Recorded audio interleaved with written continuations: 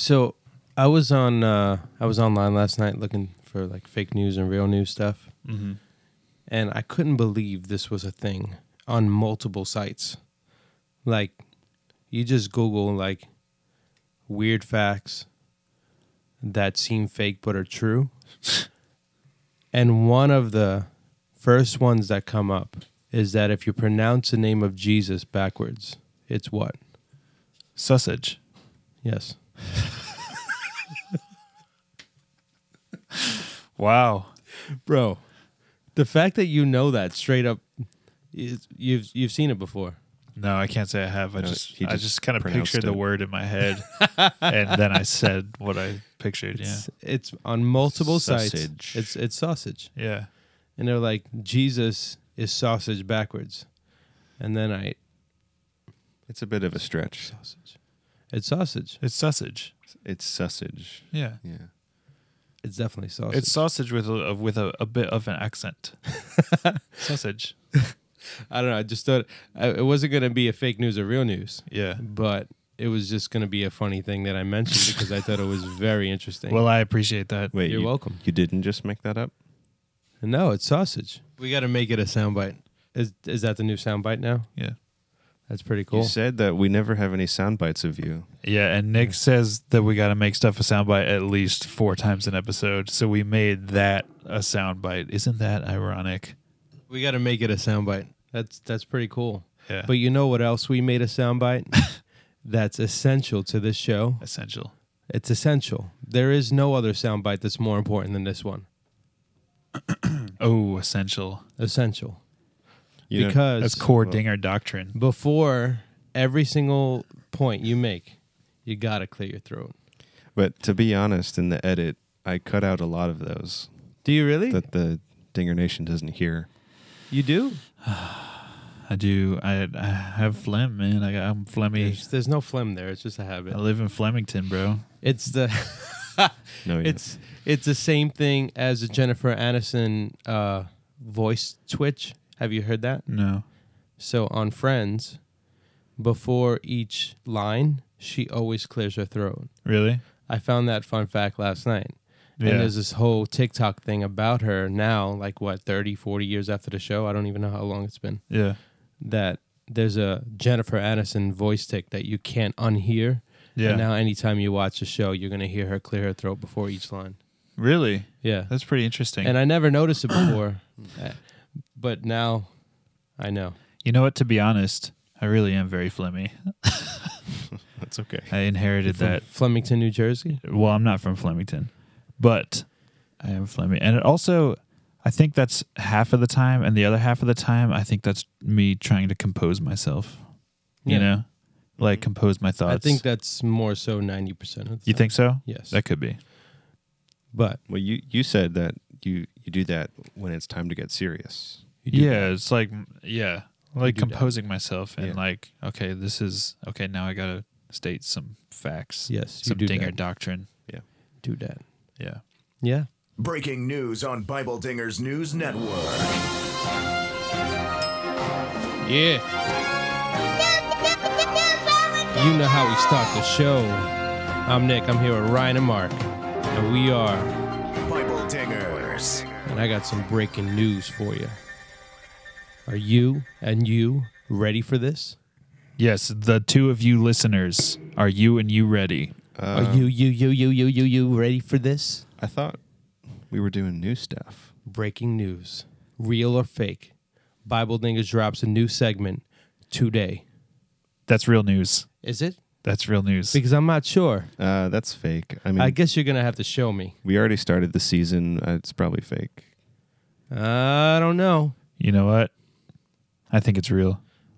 I think it's real too. Hit that soundbite for me. Bibledingers ding or no ding.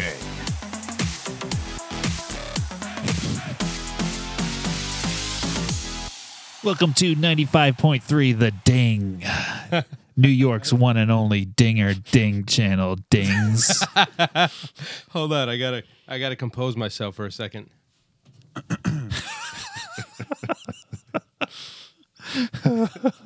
Hold on. I don't know why there's so many pictures on this website,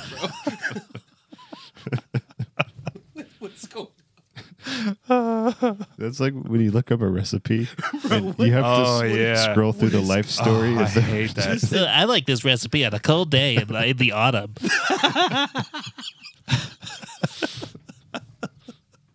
I just want to know how to make a cake. Exactly. Bro, what is going on? This is not how it looked last night. Let's try that again. That's right. Bibledingers ding or no ding. That's right. New segment, Ding or No Ding. That's the breaking news of today's episode, where I come up with a fun fact. And if you guys think it's real, you ding.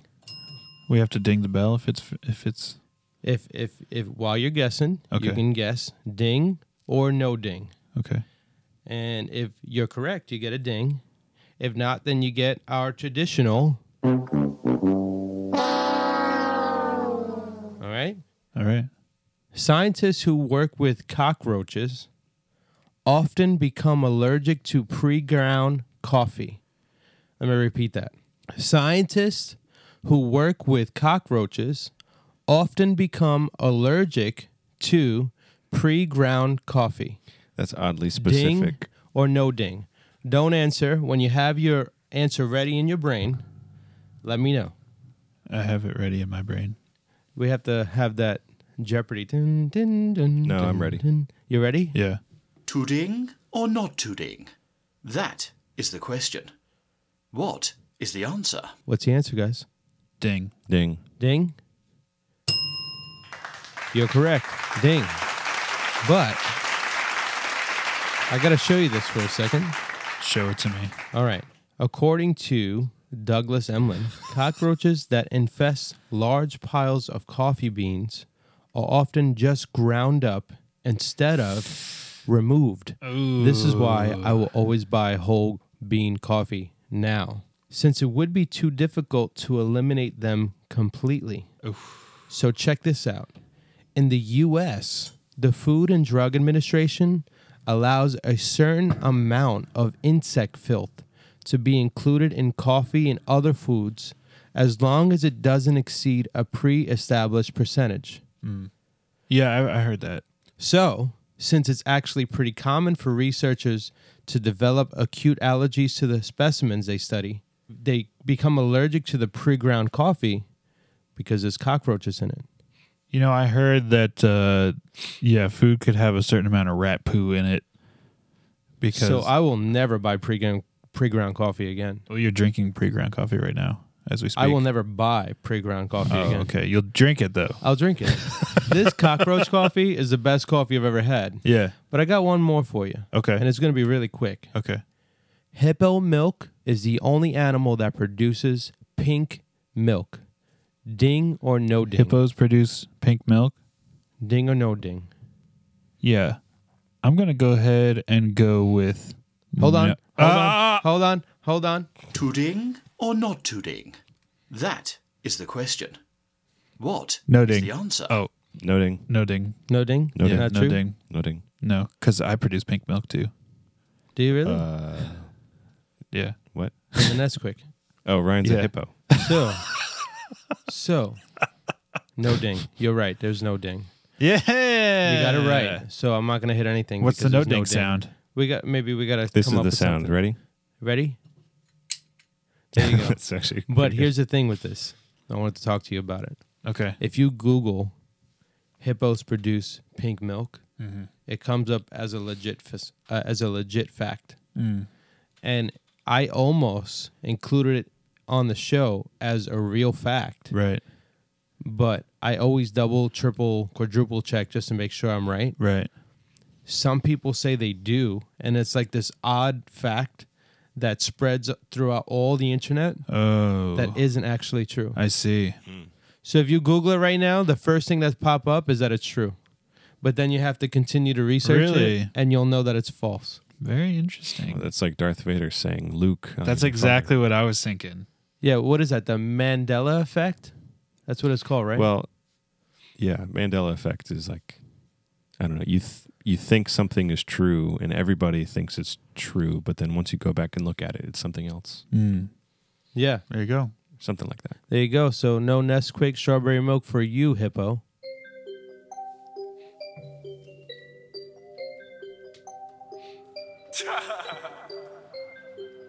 You know the soldiers in here, right? Cool. Celebrating moments all around me. I see family. Enemy through shots. The testimony gon' do damage. Bibledingers. At the table. Prayers on my napkins. Stripes all on this mail, man. Like I'm out with that package. I'ma die out with the greats. I don't wanna mail in your waist. My name is So today's episode is on the Book of John. The Book of Juan. Yeah, the Book of John. And if this is your first time listening, we start each and every show with Ding or No Ding starting today. And then we dive into the topic, which is the Book of Juan. So we are first going to go over the title of the book, also known as the turtle of the book. In many people know it as the turtle of the book. Yeah, it's Yeah. universal. Right. It's like only conservatives though. But some people call Bible it college. Yeah. Theologians, scholars, they all know that it's a turtle of the book. But for you lay people who still call it title for whatever reason, We have to bring clarity for you. right. So the title of this book, similar to the other Gospels, was originally called According to John, similar to the other Gospels, which were according to Matthew, Yep. according to Mark, according to Luke, and according to Judas. You think they played accordions? Yeah. Accordion. So it is named after the author of the book, of course. Now let's get into the author of the book. But there's a big question you must ask, and that is, Who wrote this? The author's name does not appear within the text itself, as it does in many books of the Bible. But that is true of every gospel account. There are many clues that point us to who the author is, though. So we'll start with internal evidence. The biggest indicator of John's authorship is the exclusion of his name from this book. So every time there's a list of disciples, it always includes 11 names plus an unnamed disciple whom Jesus loved, and that's always how he's referred to. Mm-hmm. John's name is the one that's excluded from these lists, so it was showing both humility and affection from John. If anyone else would have written this gospel, they surely wouldn't have left John's name out because he is one of the core three disciples, which is Peter, James, and John. Yep. Now, as far as external evidence, the early church fathers and historians unanimously agree that this gospel was written by John. In fact, this is one of the most sure cases of this type of evidence. And here's why. Irenaeus was a disciple of Polycarp, which, as you know, is a Pokemon, but it was also an early church father. Yeah. Look at you. Polycarp was a disciple of John. So Irenaeus was told directly from John's disciple, and then documented the fact that John wrote this gospel during his residence in Ephesus in Asia Minor when he was advanced in age. So this came straight from the horse's mouth. This guy wrote that John wrote this because he knew straight from John. Yeah, J. Nice. Warner Wallace calls that the chain of custody. Yeah. So this was also attested to by Clement of Alexandria, Eusebius, and essentially all the usual church fathers and historians. So there you go. John wrote it. it's pretty interesting. Yeah. Now it is time to go over the date of writing. So most of the church fathers who wrote about John's authorship of this book also noted that he wrote in his old age. John lived a long life, likely all the way until a little after 100 AD. So he lived nearly 100 years. And on top of that, early church fathers have always classified this as the, quote, fourth gospel. It's always been known that Matthew, Mark, and Luke came before John in terms of dates of writing. This is also supported by the content that John placed in his gospel. So assumedly, this was meant to be supplementary to the Synoptic Gospels, which, if you remember from the intro to New Testament, Synoptic Gospels are Matthew, Mark, and Luke. John was aware of them and assumed that his audience had also been aware of them. So because of these clues, it is likely that he wrote the Gospel of John towards the end of his life, which was between 85 and 95 AD. Beautiful. And next is the general purpose of the book. And what's interesting about this book is John is another author who actually gives you the purpose of the book himself. Hey, yo. And if you turn your Bibles to John 20, verses 30 and 31, it says, Jesus performed many other signs in the presence of his disciples, which are not recorded in this book. But these are written that you may believe, here we go, that Jesus is the Messiah, the Son of God, and that by believing you may have life in his name. How you doing? There you go. Where's the how you doing? How you doing? There we go. So, gospel from start to finish. It's a beautiful, beautiful depiction of what the gospel is from start to finish. Next is the I'll just handle the soundboard. fun facts of this book. And that is, John's gospel is very different compared to the other three gospels. So if you read them all the way through, you'll see a major difference here. While the other three gospels are all generally the same with their own styles and differences, so similar stories, just maybe some different writing styles and stuff, about 93% of the content in the Gospel of John is not in the other three. So it is unique and mostly Mowgli, from Jungle Book? So it's unique, and it's mostly focused on Jesus' conversations with people as opposed to the miracle stories that we see in the other Gospels. Bruh. And the next fun fact is the book of John has the most quoted verse of any book in the Bible, which is what, John 3:16? Yes, sir. Did you have to ask? Yeah, right. But there's a lot of quoted John verses, let's be real. No, and not one more than that one. Yeah, no, without a doubt. It's the most tattooed verse in the history of the world. Is it? Absolutely. Most tattooed? Can I see the statistics on that? Yeah, 93% of people have John 3:16 written on their bicep. That's like over 1 billion people. Yeah, that's quite a large amount. Yeah, let's hope they're all saved, right? Oh, forgot so love these guns. They gave his only gun. Yeah, How you doing? yeah. There's no soundboards for these, no sound bites for these fun facts, Well, bro? we do have quite a large amount of sound bites. So hit them for me, There should be a soundbite for that. Okay. There we go. And the next, John also has the shortest verse of the entire Bible, which is one of my favorite verses I love this verse. of all time, which is John 11:35. Jesus wept. And I love that verse, and we'll talk about it in the outline. The next fun fact is How you doing? Jesus, nicknamed John, and his brother James, sons of thunder, possibly because they're kind of crazy.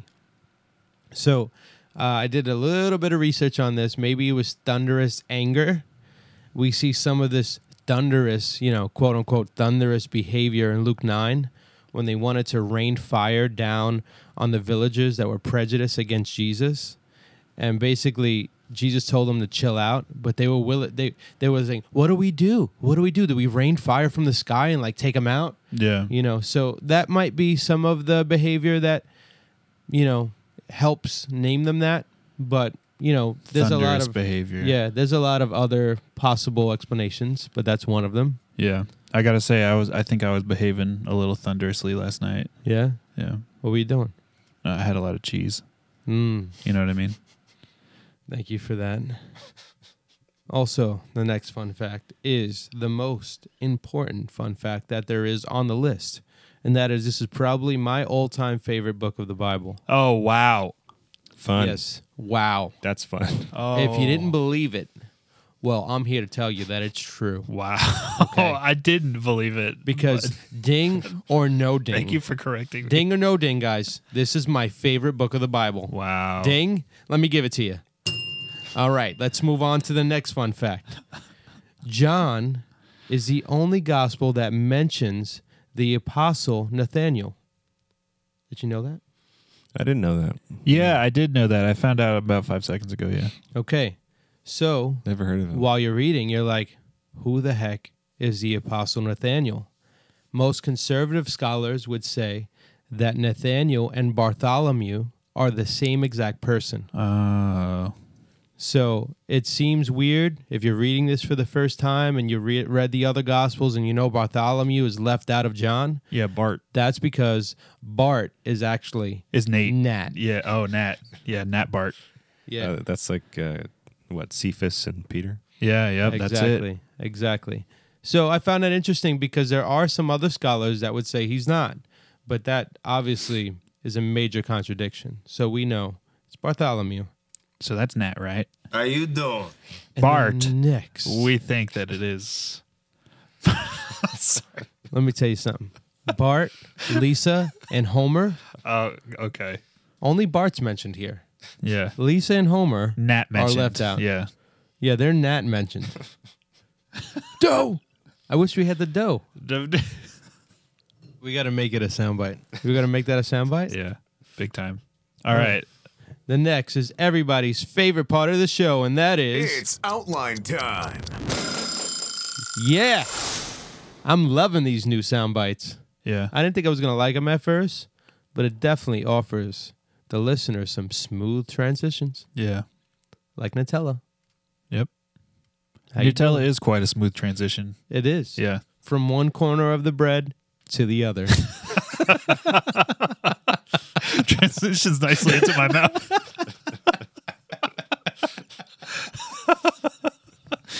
Okay, we got to get into this. All right, it's outline time, and this outline has not 1, 2, 3, 4, but 5.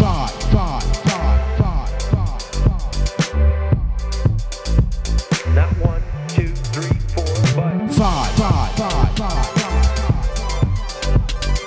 5. I wanted you to do something crazy with that. Points of this gospel. The first point of this book is the prologue, and that's chapter 1, verses 1 through 18. We see the pre-incarnate word. This is probably one of the most famous verses in all of the book of John. In the beginning was the Word, and the Word was God, and the Word was with God. Through him all things were made. So this is, if you're a Christian and you believe in the Trinity, this should be one of your go-to verses. And it's probably one of the most common verses for displaying the deity of Christ. Word. I've argued this verse with many Jehovah's Witnesses. Word. Word life. Thugonomics. Word. The next is the witness of John the Baptist. And that happens in chapter 1, verses 6 and 8. Hopefully we all know the story of John the Baptist because we spoke about him in the other Gospels. And we know that some of the other people thought that John was Christ. But it's clear in this text that he is not.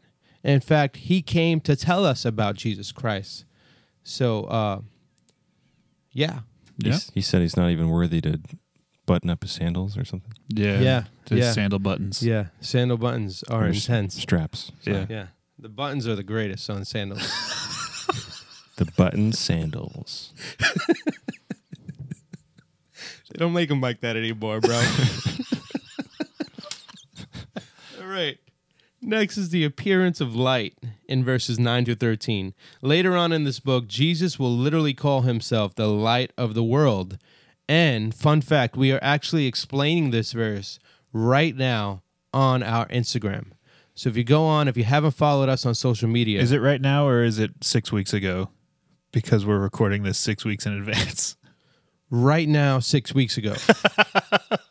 Right now, 6 weeks ago, if you scroll down to probably 6 weeks worth of post, you will find an explanation on the light of the world. And if you don't, you haven't scrolled down that far because it's very, very old. We post so much content. Yes. But you'll get there. Or it's in our stories on our highlights, actually. So if you can't scroll down, you can click on our highlights and you'll see an explanation of the light of the world in John chapter 1.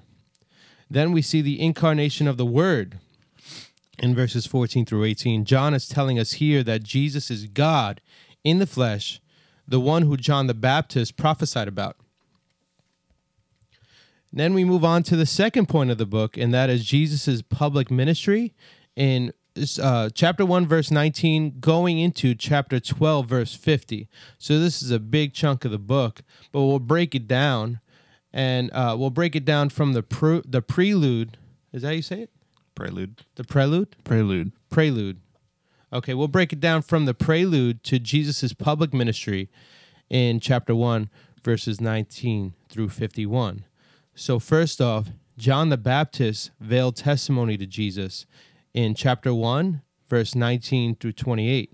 So John admitted he was not the Christ to the priests and the Levites. He was baptizing people. He said that he wasn't even worthy to unbutton Jesus' sandals. So this is where you see real humility from this guy. Yeah. John the Baptist was really a special individual if everyone around him thought he was the Christ. And he was like, no way. I'm nothing compared to this guy. And that was Jesus. And then John the Baptist identifies Jesus in verses 29 to 34. He says, "Behold the Lamb of God who takes away the sins of the world." It's a famous one. Yeah, totally. And this is gospel from start to finish, and it's gospel given straight from John the Baptist's mouth. And then we see the response to John the Baptist's witness in verses 35 through 42, and that's where Peter and Andrew were intrigued and wanted to follow Jesus. And then we see more responses from Andrew and Philip in verses 43 to 51. So Jesus told Philip and Nathaniel, shout out Bart, shout out Homer, Nat Bart, Lisa. No. So Jesus told Philip and Nathaniel, which we know is Bartholomew now, to follow him. Next up is Jesus' early Galilean ministry, beginning in chapter 2, and we read until verse 12. The first sign of what? His deity, of his power, of his miracle working, is changing water to wine in chapter 2, verses 1 through 11. This is the famous scene at the wedding of Cana, and this is one of my mother-in-law's favorite stories to convince me to pray to Mary, actually. I don't know if you guys knew that. What, because Jesus submitted to his mother or something like that? Yeah, that's what they try to say. This is probably, and I mentioned this not to knock Catholics because I love you, but because this is one of the most used verses to show you that you must pray to Mary.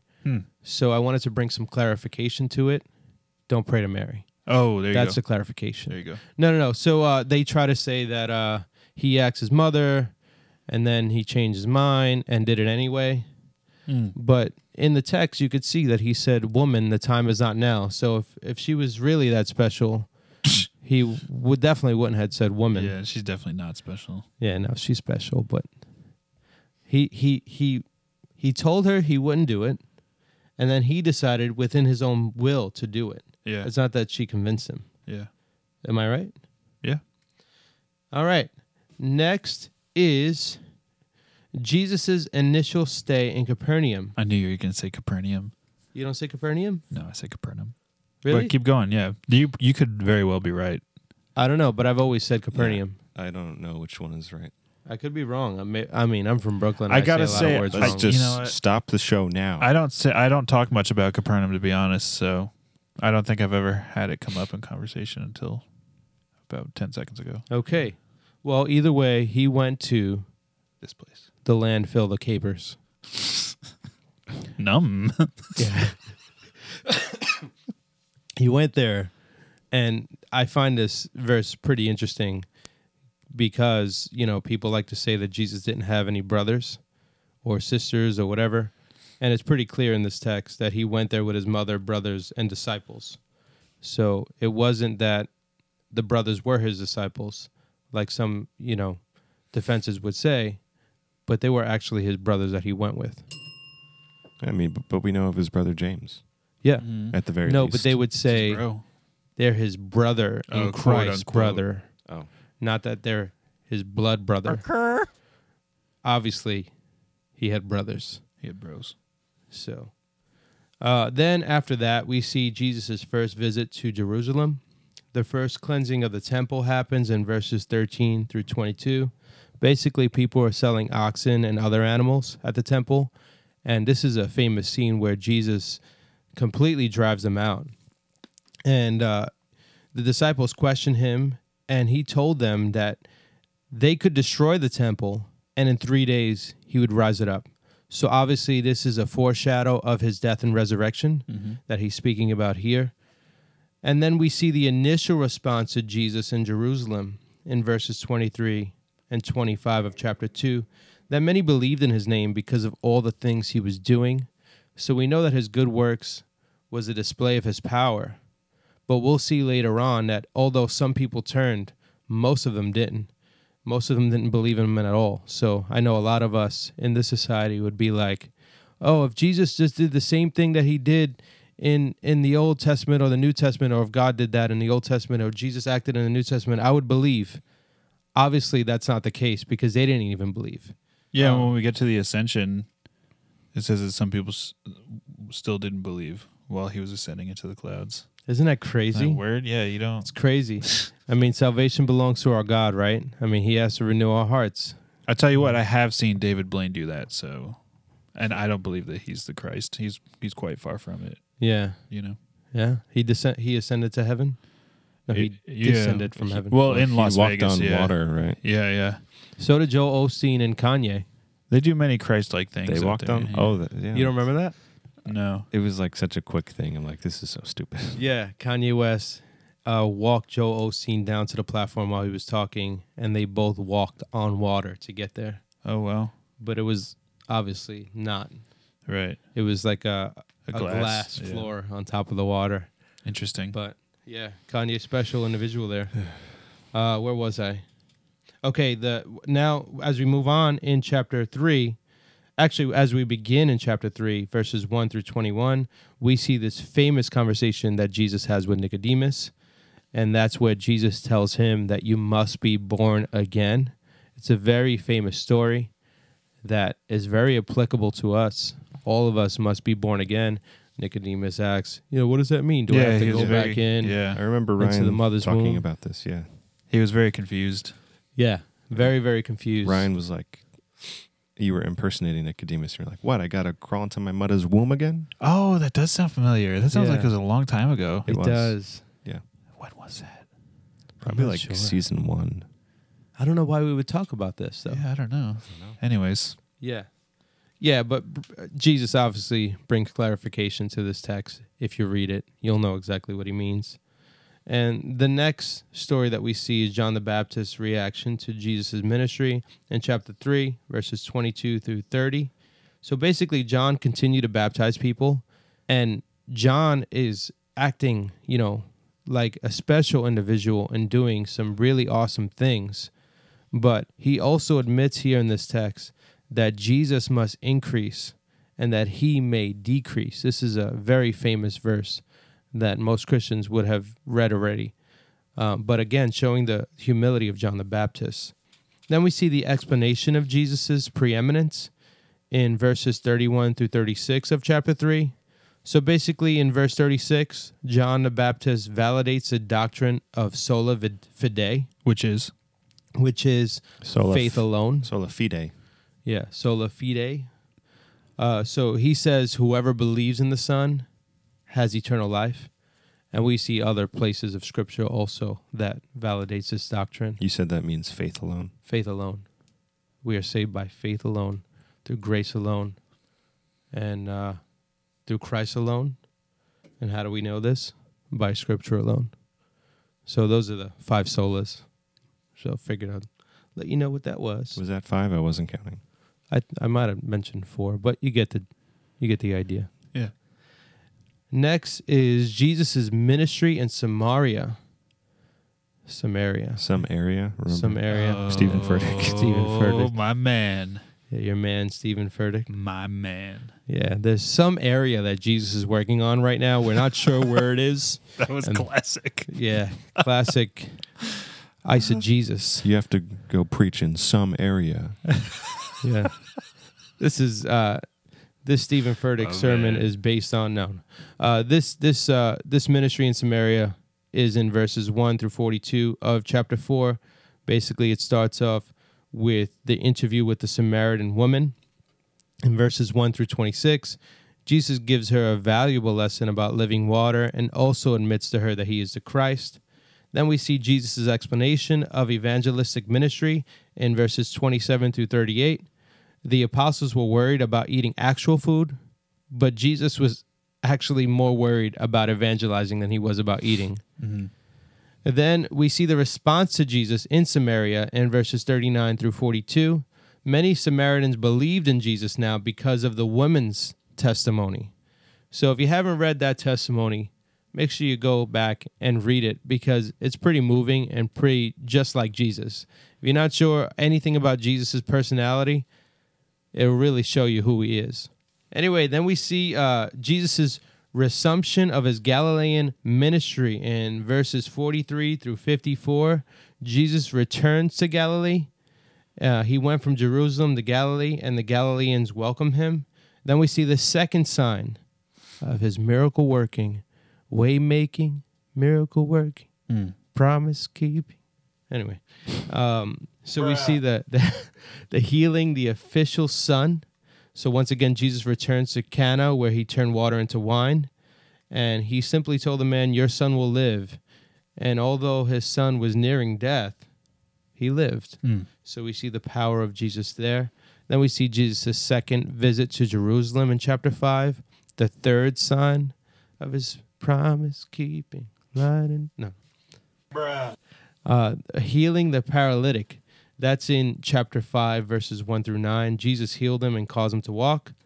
The antagonism of the Jewish authorities is something that we heard about all throughout the other Gospels, and we hear about it now in verses 10 through 18 of chapter 5. They were upset because Jesus was healing on the Sabbath. This is not a new story here. Then we move on to the Son's equality with the Father. This is very, very interesting stuff in verses 19 through 29. This pushes us and encourages us to do a study of something called Christology. The study of Christ. Christ. Yeah. Miss. No, it's a study of Christology. So basically the Bible makes a clear distinction here, like the ones given in these verses. But it's a clear distinction without separation. So we need to understand Jesus' role as a human, Jesus' role as the Son of God, and we need to understand the Godhead and the Holy Spirit. And in order to understand Jesus, you should study something called Christology. That'll really help bring clarity to something like this. But I know that at first glance, it could be kind of confusing. Hey, can I jump in and plug something real quick? If this is your first time hearing the word Christology, you can jump over to our YouTube page because we're doing a Prolegomena series. What Prolegomena is just introductory theological terms. So if you've never heard the word Christology, you're interested to know more theological terms like it, go check us out on YouTube. We got a whole series going over basic terms that you should know if you want to study theology. Definitely, definitely. And then we see the Father's witness to the Son in chapter 30 through 47. You sound like you're breaking up a little bit there. The Father's witness to the Son in chapter 5, verses 30 through 47. The Son has come to do the will of the Father, while at the same time, Jesus says the Scriptures bear witness about him. So it's an overall picture the Bible is painting for us. From start to finish of the Bible as a whole. We want to see the picture completed, not in individual verses that are confusing. We want to look at what the Bible says about Jesus as a whole. And like I said, they make distinctions without separation. So we know that the deity of Christ is still shown all throughout this book. next, and we will move a little faster, is Jesus' later Galilean ministry. So we see the fourth sign where he feeds the 5,000. We know this story, the 5 loaves and 2 fish. The fifth sign, the walking on the water. We talked about this earlier. Then we see the bread of life discourse. Here we go, where Jesus calls himself the bread of life. Shout out to the Instagram post that tells us that I love bread. that we definitely love bread. Why? Because Jesus Christ is the bread of life. No, we go on our Instagram. You can check out our highlights, and we've already talked about this verse, and we explained it. So check it out there. Next, we move on to the responses to the bread of life discourse. The disciples were kind of confused, and they left him. I tell you what, we talk about bread quite a bit more than you would think, because I've hit that soundbite every time we talk about bread. Mm-hmm. You know, it's quite a bit. Talking about fake Subway bread. Yeah. That was one. Yeah.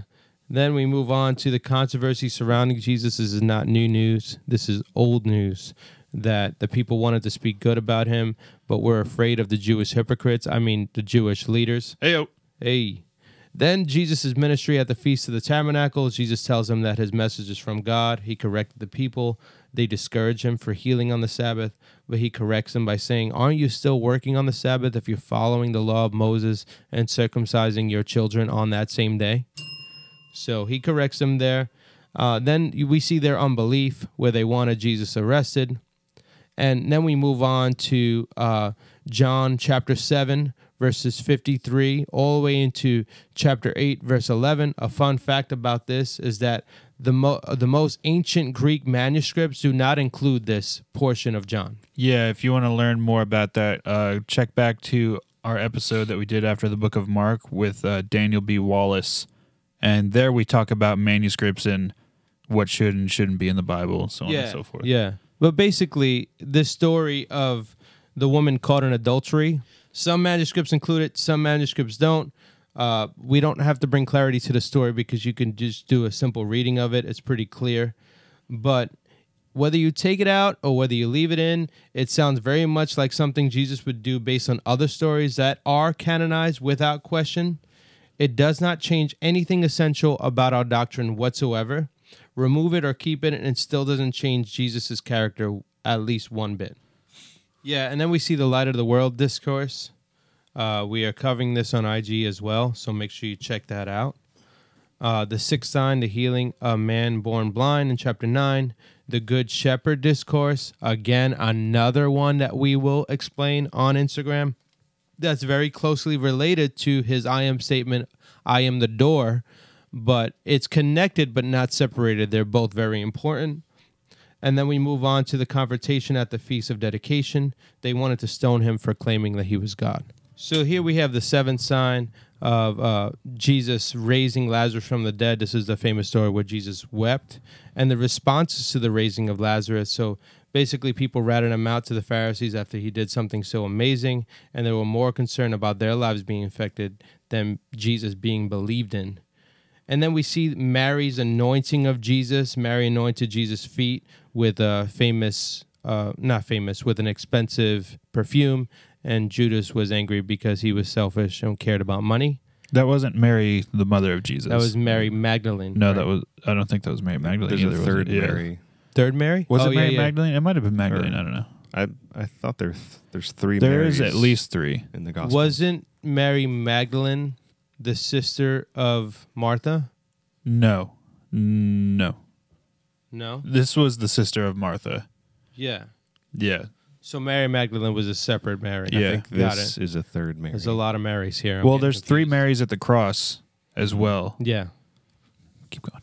All right. Next is the official antagonism toward Lazarus. The priest now wanted to kill Lazarus because he was a walking testimony for Jesus' power. Like, I just Right? came back to life. Yeah. Come on, bro.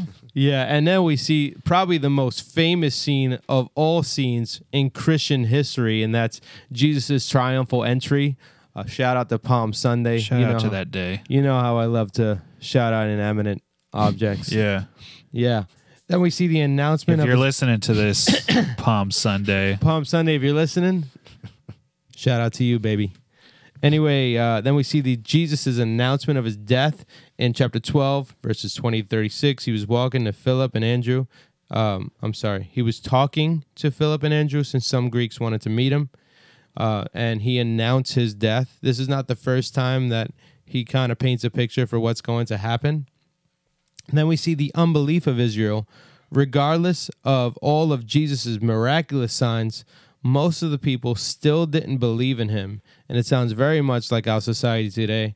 But this happens in chapter 12, verses 37, all the way to the end in verse 50.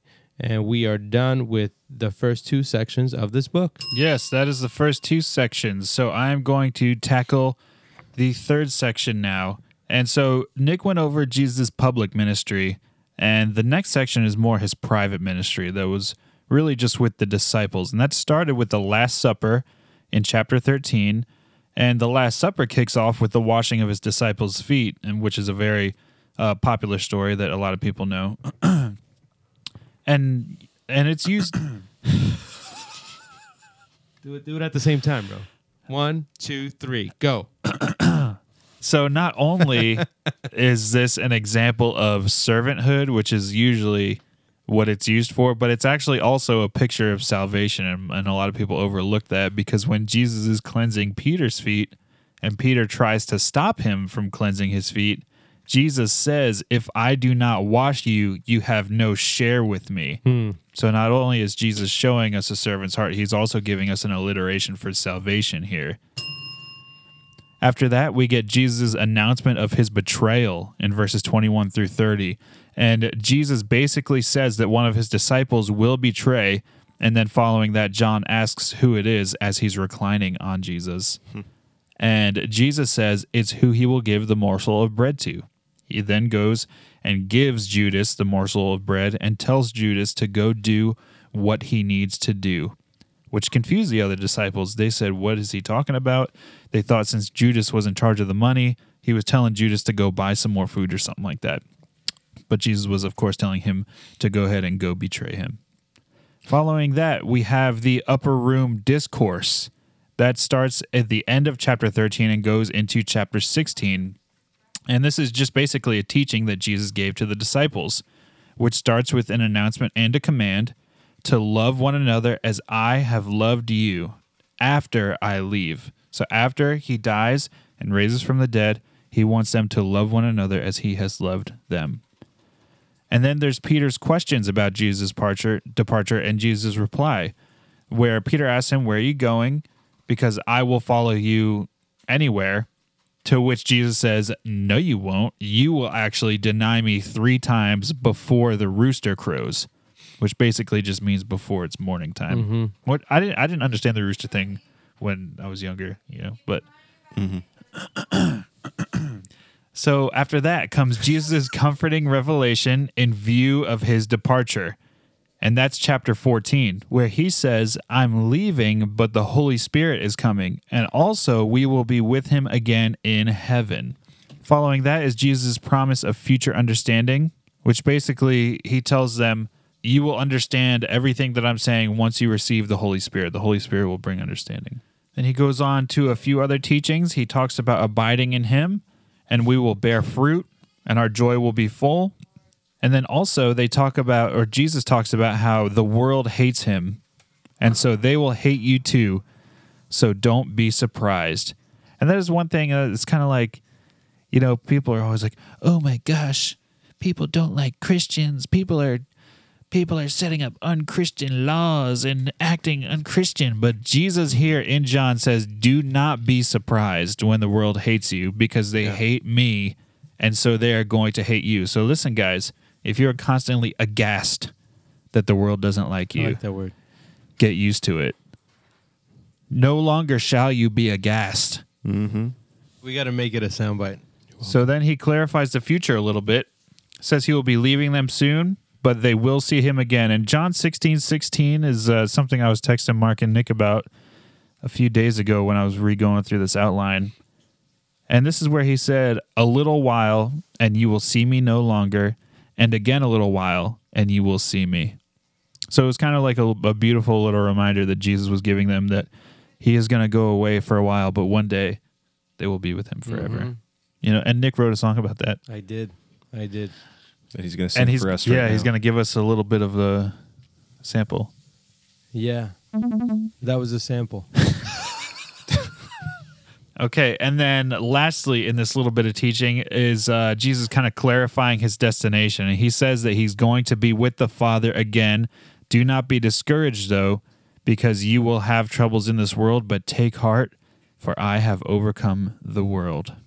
Fun fact, that was my favorite verse for many years. All right, then we go into chapter 17, which is Jesus' high priestly prayer. And he starts with a request for himself in the first 5 verses, and that's basically that he would be glorified. And then he has a request for the 11 disciples, and his request for them is that they would have full joy, that they would be unified as one, and that they would be sanctified. This is what Jesus prayed for his disciples. And then another awesome handful of verses, verses 20 through 26, Jesus prays for future believers. So this is you and me. He prays for those who will believe the word of the disciples, which is the books of the Bible. He prays that we will be perfectly one and will love people. In this way, people will come to know God. So I ask you, these are Jesus' words on how we are going to show people that God loves them. So how are we doing with that in today's church? Do you think we are unified and full of love for each other? And I leave you with that question. I'm all sweaty all of a sudden. Mom spaghetti. Okay, then section 4 is Jesus' passion ministry. So this is really where we're getting to the crux of the book. You know what I mean? And that is chapters 18 through 20. And it starts with Jesus' presentation of himself to his enemies in verses 1 through 11 of chapter 18.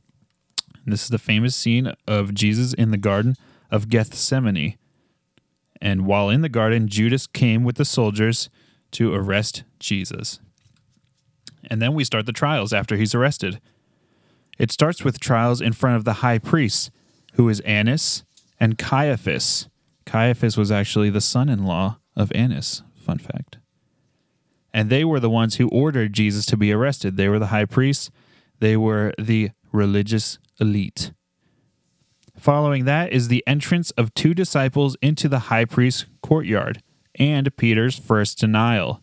So there's actually an unnamed disciple here who goes into the trial because he knows Caiaphas, and Peter waits outside of the trial, and this is where he denies Christ 3 times. It starts with denying Christ to a servant girl, and then he denies Christ to some other servants while standing by a fire, and then lastly, he denies Christ to a relative of the soldier whose ear was cut off. Very interesting, right? So the guy was like, hey, didn't you cut off my cousin's ear? And the guy was like, I don't know. Wasn't me. Denied it. Yep. All right, following that is Jesus' civil trial. So he's done with the high priest, and he moves on to Pilate. So the Jewish people bring Jesus before Pilate and told him that Jesus is doing evil. And then Pilate asked Jesus what he's doing and if he is a king. And Jesus replied to him and said that, I am a king, but my kingdom is not of this world. So Pilate told the Jewish accusers that he didn't find any fault in Jesus. And basically every year at Passover, there was a custom where Pilate would allow one of the prisoners to be freed. And so he asked the Jewish accusers, would you rather have Jesus or would you rather have Barabbas, who was a robber? And later on, I believe it says that he was a murderer. But I know for sure that he's a robber. I'm unsure about the murderer part. And they chose, of course, Barabbas. They would rather Barabbas be freed than the innocent Jesus.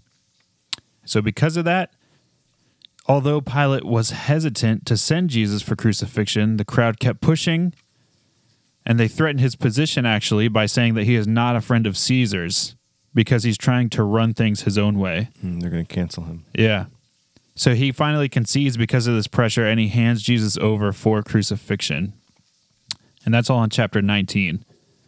Then the end of chapter 19 is the actual crucifixion. So it starts, of course, with his journey where he carries the cross, verse 17. And then in verse 18, he was crucified between two other men, two robbers. Following that, in verses 19 through 22, it gives us a description of the inscription that's over Jesus' cross. It says, Jesus of Nazareth, the King of the Jews, which Caiaphas protested. He said that he wanted the inscription to say, Jesus of Nazareth, who says he's the King of the Jews. But Pilate left it as just the King of the Jews. Fun fact. Lots of fun facts in this book. Absolutely. After that is the distribution of Jesus' garments. They cast lots to see who would get what, which was a fulfillment of prophecy.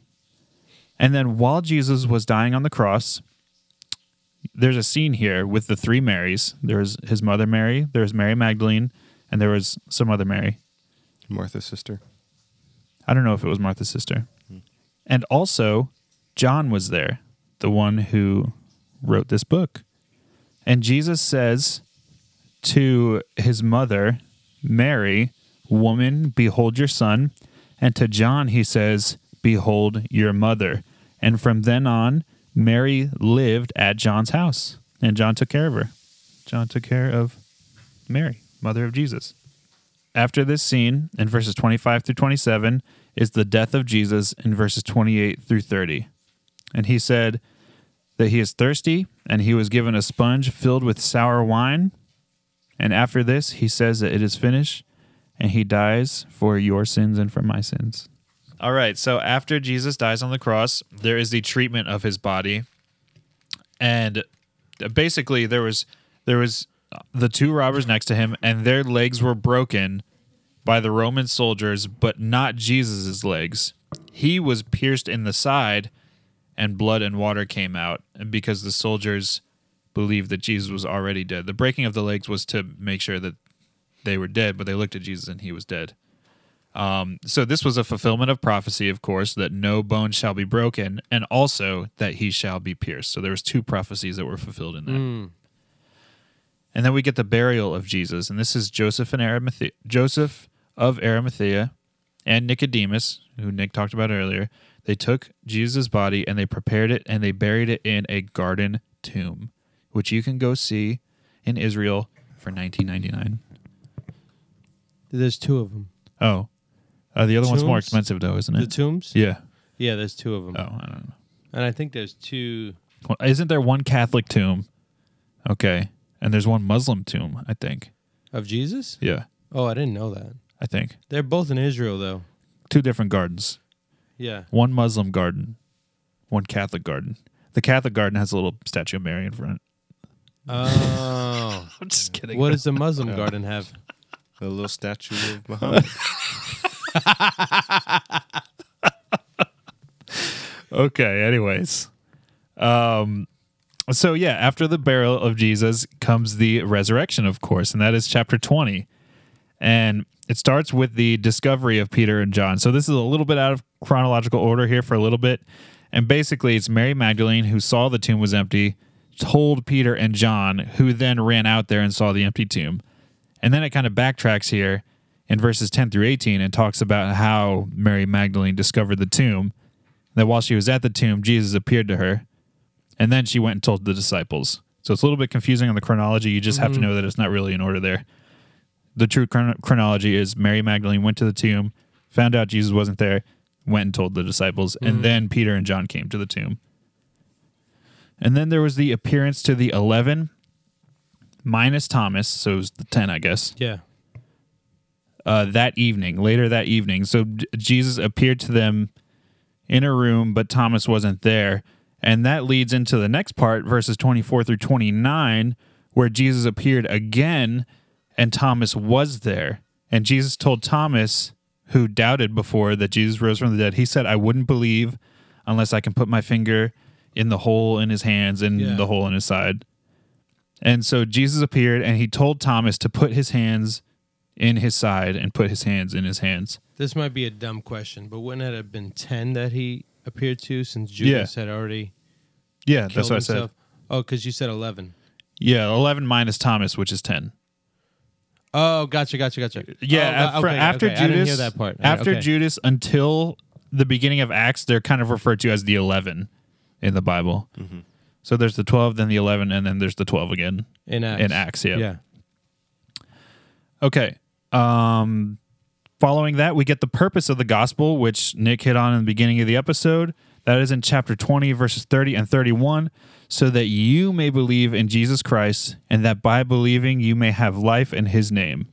And we are praying that for you, the listener. Absolutely. And then lastly, John finishes with an epilogue, and this is the 5th section. And this is just chapter 21. And basically, there's just a couple appearances here. There's firstly Jesus' appearance to the 7 disciples in Galilee. And this is a very interesting story, and it's a great conclusion. Mm-hmm. I think it's a beautiful conclusion that John added here. Basically, the disciples were fishing, and Jesus was making breakfast on the beach, and they weren't catching any fish. And they didn't realize it was Jesus at the moment. They weren't catching any fish, and Jesus from the beach told them to cast their nets on the other side, which they did, and their nets were then full of fish. And they knew it was Jesus. So basically, they ran to him. They ran to him now realizing that this is Jesus. And they ended up having a breakfast of fish and loaves with Jesus. So it's kind of an awesome callback to events here. There's the calling of the disciples, which happened when he told them to cast their nets on the other side. There's a callback to the multiplying of the loaves and fish. And then there's a little bit of a callback of Peter walking on the water towards Jesus, because in this story, Peter throws himself into the water and swims to Jesus. So it's a really beautiful conclusion to the book. Yeah. Doesn't he? He also asks Peter if he loves him 3 times. Yeah, so that is the next section where he tells Peter 3 times. He asks him if Peter loves him, and then in response to Peter says yes, and in response to that, Jesus said, "If you love me, then feed my sheep." He becomes quite the legit preacher and pastor. Yeah. There's the sheep. Oh, I forgot to feed my sheep this morning. Yes, you did. Okay, and the last 2 verses are just the writer's postscript, where basically John proclaims his authorship and says that if anything was written down that Jesus did, it could not be contained in books. It's just not possible. How you doing? That's just how much that there was. You said if everything was written down? Yeah, so he's basically saying these are the highlights. I couldn't possibly write everything down that Jesus did. Mm-hmm. Nobody could. Yeah. So that is it. That is the book of John. We are thankful that you guys listen to us.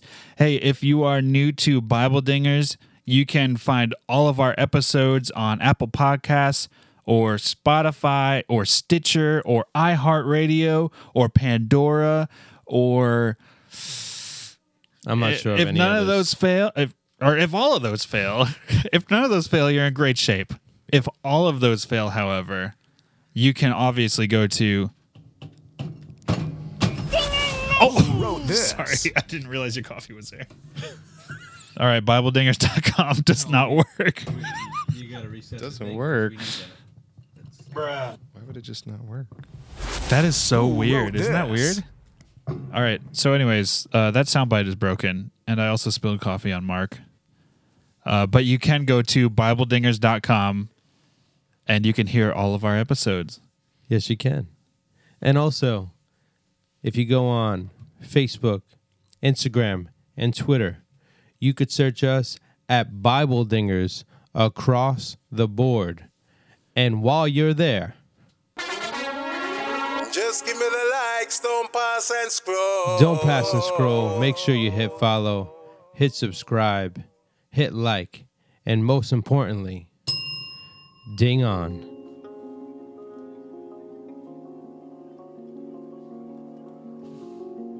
Yeah, what's the move? What's the Bible Dingers. Wanna stay, my love, but I can't. Yeah, you know I had to think about something. I had to make a couple moves, a couple plays. And I'll be sure to make sure that my mama straight.